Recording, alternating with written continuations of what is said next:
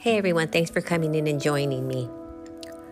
Okay, so I got some emails about yesterday's show asking me why don't I just go ahead and tell the story that I thought was pretty boring anyways, the story about the Ouija board.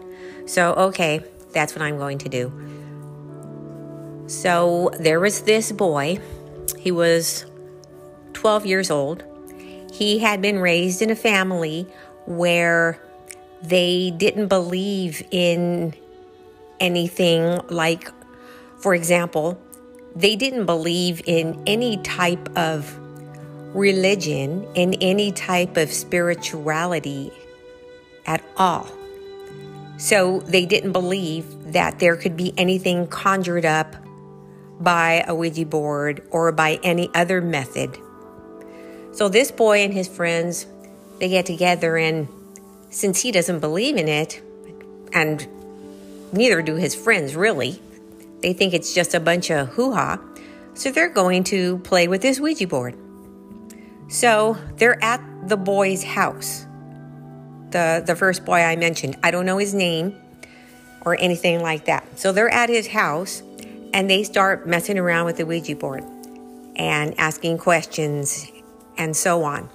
So all of a sudden, the Ouija board takes off and flies across the room and hits the wall.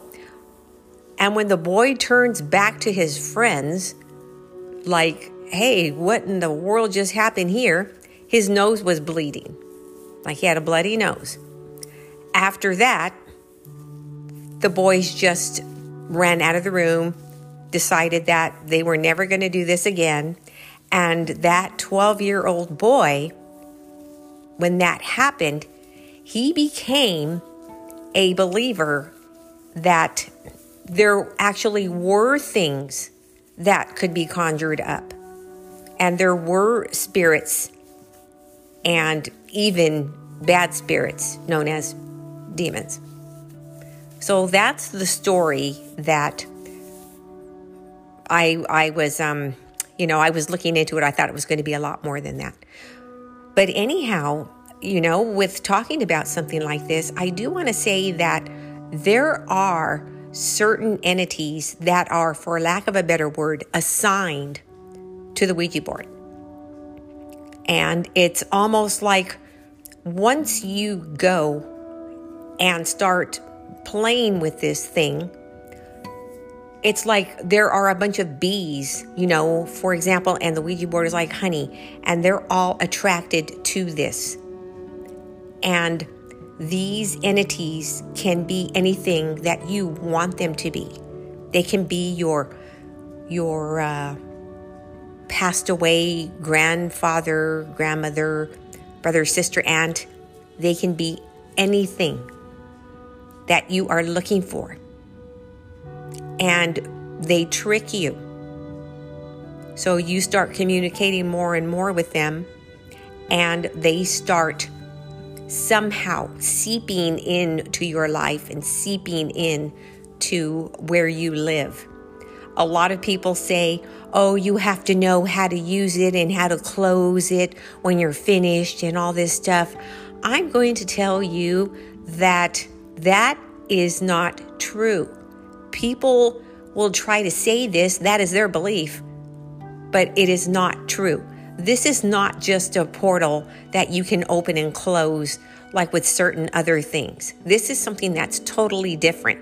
Once you play with this, once you consult this, and you are communicating with the spirits attached to this thing, you have given them a legal right to enter your life, your place where you live, and that you cannot close once you're done playing with it. You have invited them in, and now they're in because you said, come on. So there are a lot of misunderstandings about this. Call it what you want, the Ouija board, the spirit board, whatever names that it goes by, depending on where you live. A lot of this is regional. But that is the real truth. Yes, there are many different ways of conjuring, and why it is that this particular item just seems to be so much more dangerous than some of the other ways, I believe is because there are demonic entities that are assigned to this thing, that are attached to this board. That is my own personal belief. And I know a lot of people, I know plenty of people who are, like practitioners in the occult who will not use a Ouija board. And then you have people who you wouldn't ever think would use that, who do. And I'm not saying that, as soon as you use it, something bad is going to happen right at that time and you're just going to fall out and you're going to start having, all these horrible things happening. No, it doesn't always work like that. Sometimes it takes years. Sometimes it happens right away. But there are certain patterns that just seem to come with this thing. One of them is like bad luck. And some people say, I've had bad luck all my life. Well, it's just about to get worse. So you have bad luck. You have sickness. You have just these horrible relationships. You have money problems. I mean, there's a whole plethora of things that usually do go wrong, and a lot of these people never think about, I used to use the Ouija board. I know a lot of people who have really, really bad financial problems. They make bad decisions. And I'm not blaming this on because everyone who has done this has used the board. But a lot of people who have these things happening to them, and usually at a younger age, certain things will start. Like, well, that usually happens to, people who do this or that. Well, no, a lot of times, if you look back in your past, you might see something like, you know what? I did play with that board. So, the story itself wasn't anything exciting, but the outer story, all of the things that come with that board is very interesting, and it's also very dangerous. I know a lot of stories about that thing, and I have told some on the show in prior episodes. And to tell you the truth, I don't even know why it is sold as a toy. I think that those things probably, if anyone's going to sell them, would be in some sort of new age shop, where they sell other types of things, tarot cards and all these other type of items. I don't know, like why you could go to Target or Walmart and buy a Ouija board. To me, it's just like, I don't know why, but that's only my view of the whole thing. Okay, the other thing that I wanted to say is that I was reading about doppelgangers, and recently I heard someone mention, it's one of those things that I think about once in a while, and somebody brings it up and it'll get me thinking about, that is a strange phenomenon, that whole thing. I've read so many stories about that. I'm sure you have also. There is one story that I heard recently about this man. Apparently he was, this was during the World War II era. And after he came back from the war, he went to go and visit his family in another state from where he lived. I don't know where the states are, so I'm just going to say He lived in California, and he went to go and visit his family in Michigan. So apparently, he had bought, or someone had bought him a Jeep. And it was in Michigan. I think his parents bought it for him. So he went to Michigan to go visit his parents and to go pick up that Jeep. When his visit was over, he's driving his Jeep. He's going to drive it home. So he wants to start out on the road and, because it's going to take a while. He's far from home. So he's driving, and right, a couple of days later, it starts snowing. And then it starts snowing so bad, it's like a whiteout. And he's thinking, all I want to do is get home as fast as I can, so I'm just going to go ahead and drive through this storm. I just want to get out of here. Because being from that area originally, he knew that, it wasn't going to last forever. He could drive, and at some point, he would be out of that type of weather situation. So as he's driving, he sees up ahead on the side of the road, he sees a man walking. And he's thinking to himself, there's no way somebody would be walking in this thing. This person's not gonna make it. So he pulls up to the side of this man and he says, hey, why don't you get in? It's freezing out here. You're not going to make it to wherever you're going. So the man looks at him and he says, okay, thanks. And he gets in the Jeep, and they're driving along a little bit. So the man who had been walking turns to the driver, and he says, hey, you know what? You look like you're really tired. Why don't you let me drive? Okay. Now, for one thing, I know that by today's standards, we wouldn't be doing stuff like that.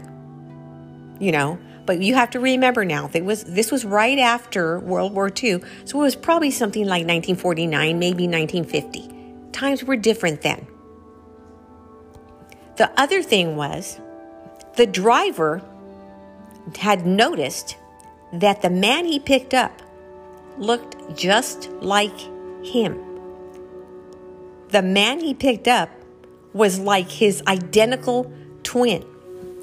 And as a matter of fact, the man he picked up was wearing a jacket just like the one that he had worn during the war. But he didn't say anything. He just kept it to himself, and he just figured, it's just someone who resembles me and whatever, And plus, he was so tired, he just wasn't, really thinking about things like that. But anyways, when the man made that offer, he said, okay. So he pulls over and they switch spots. The man starts driving, and the owner of the Jeep closes his eyes and goes to sleep. So he wakes up, I don't know how much longer, later. He wakes up and he notices that they're pulled on the side of the road. It's the weather is getting better. And the man is sitting there just looking around. And he says, okay, I'm going to get out right here because this is not too far from where I need to go. And so the owner of the Jeep says, okay, and he's like, thanks for the ride and so on. All the while now, because the owner of the Jeep isn't worn out, tired anymore. And he's thinking, I'm looking into like a mirror. This man is me. So the man gets out of the Jeep. The driver gets back into his driver's spot, and he notices that the man is starting to walk back in the direction that they came from. And he figures, okay, well, he's just, going to walk back or wherever to where he lives. And he starts driving away.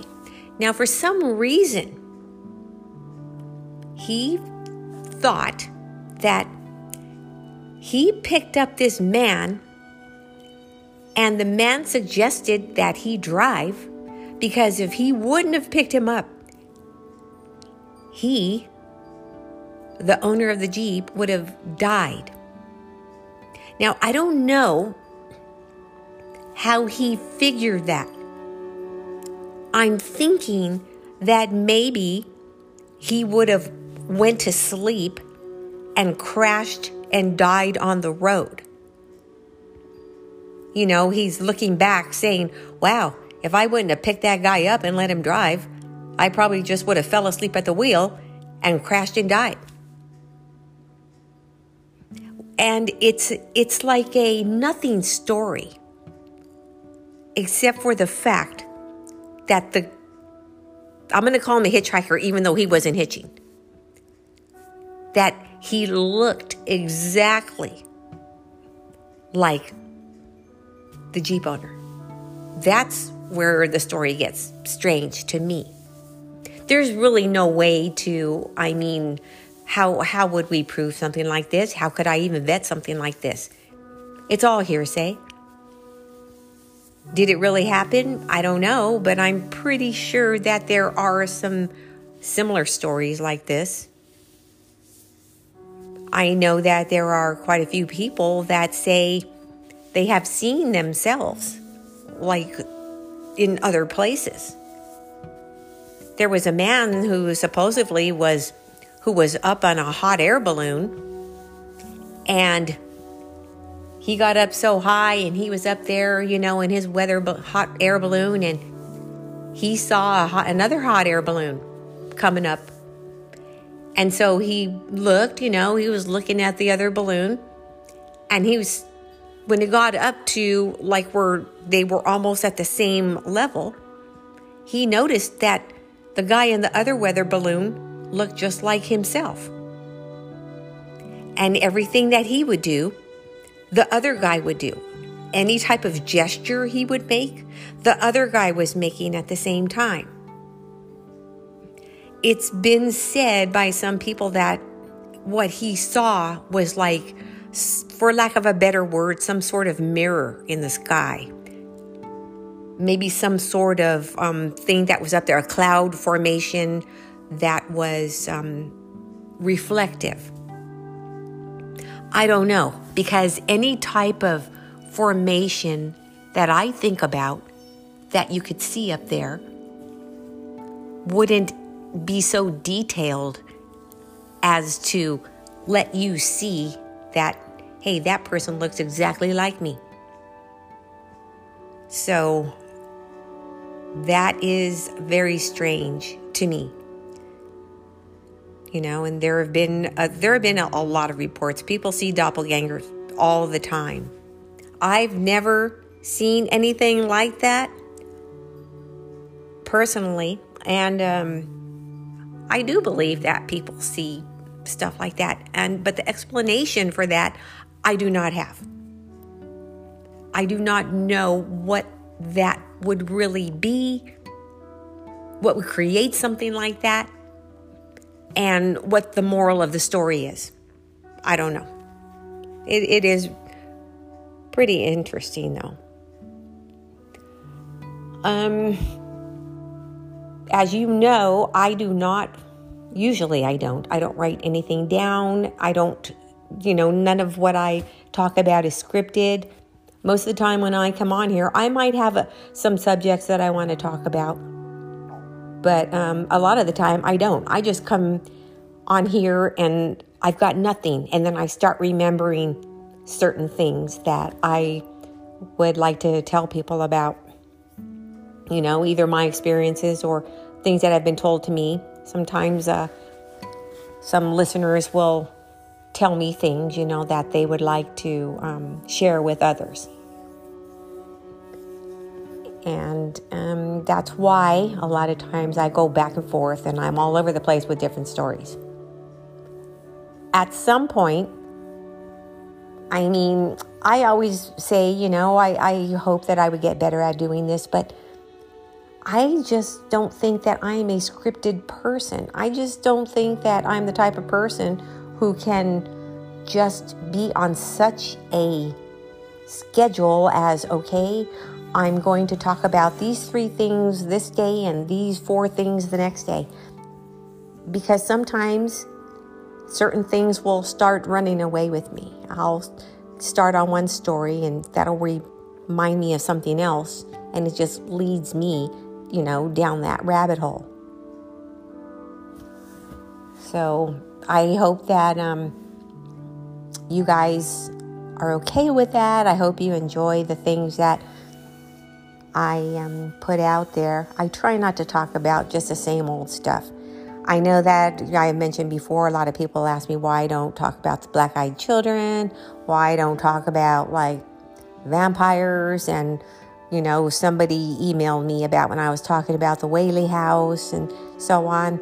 Now, I have spoken a little bit about that before, but Whaley House is all over the place, just like the haunted Queen Mary and, all of these different hospitals and places in other states, and to me, it's just like, it's so, okay, we all know about them. I like the stuff that is not talked about all the time. One of the things that I want to tell you about, though, that is very interesting to me is actually the Mandela effect. That is so interesting because this thing does not just happen in certain areas, or, it's not just pop culture, not just one thing. This Mandela effect actually affects many different parts of society. And we all know about how it started and how it got its name, because Nelson Mandela, when he really died, people said, hey, I thought Nelson Mandela died in the 80s, like in 1985 or something. And then other people were like, no, he didn't. He just recently passed away, and so on. Because some people remember certain things, and some people remember, a different way. I'm going to tell you a story. There is a road that we take when we go to, going towards Riverside, into the city of Riverside. We take this road. It's a 2-lane road. And on one of the curves of it, there is a huge empty space. Like, there are no houses there, no buildings. There's just it looks like some horse property without horses. But it's off of this 2-lane road. And there are these teepee-looking things. I don't know if they're just some sort of landmarks, or I don't think they're real teepees. But there were 2 of them. And I've been seeing those teepees in that same spot ever since I can remember. So we were driving there about 2 weeks ago, and I noticed that where are the teepees? And so on the way back, because we took the same way on the way back, and I told my husband, hey, I haven't seen those teepees. I mean, I wasn't looking for them. So, you always take it for granted. I said, but I haven't seen those teepees. And he's like, what teepees? And I was like, are you kidding me right now? It's those teepees that are on the side of the road, like out in the middle of nowhere. They're just like these 2 teepees. They've been there forever. He's looking at me like I had lobsters crawling out of my ears. And I don't understand it. To even now, he still doesn't remember the darn teepees. And we went there last week, and he's like, okay, now show me where the teepees are. And it's like, I don't see the teepees. But they have been there since we've been taking this road. I'm like, you don't remember? He's like, no. See, now that is kind of like what I'm talking about. And those teepees were there. if I would have thought that they would have disappeared one day, I would have taken a picture of them. And it's like, how does he not remember? See, that's like the Mandela effect. How do these other people not remember certain things? Even some names of songs have changed. There are even some scriptures in the Bible that have changed. And they've changed drastically to the point where it's almost laughable. I mean, some of the words are like, what is this word even doing here? These things weren't even invented back in the days when the Bible was written. Even, a lot of people, and people are like, no, it's always been that way. No, it hasn't. There is something going on. And even, the face of a clock. Now, you've got an analog clock, the 12 at the top, the 6 at the bottom. On some of the clocks, the 6 is upside down. Why in the world would that happen? I'm telling you, when I first started noticing these things, I couldn't understand why. And, what's the agenda? And when and how did this happen? But if you go look at some clocks, you'll see the 12 at the top and you'll see the 6. On some of the clocks, the 6 is a 6. But on some other clocks, the 6 is upside down. Even for continuity, I just don't think that would be a good thing. How about somebody who's just learning how to tell time on a clock and they see that upside down 6? They're going to be like, what the heck is going on? Because someone said, well, it's for continuity. An upside down 6, really? So you're going to stand on your head to read this thing? And apparently, how did it go? They said that anything that's engraved is usually not affected. It's usually a regular 6. But some of the things that are placed, maybe glued or screwed in type of numbers, the 6 will have more of a chance of being upside down. I have a clock right now that I'm looking at, and the 6 is a regular 6. And this is not engraved, and this looks like the 6 is probably glued onto the clock face.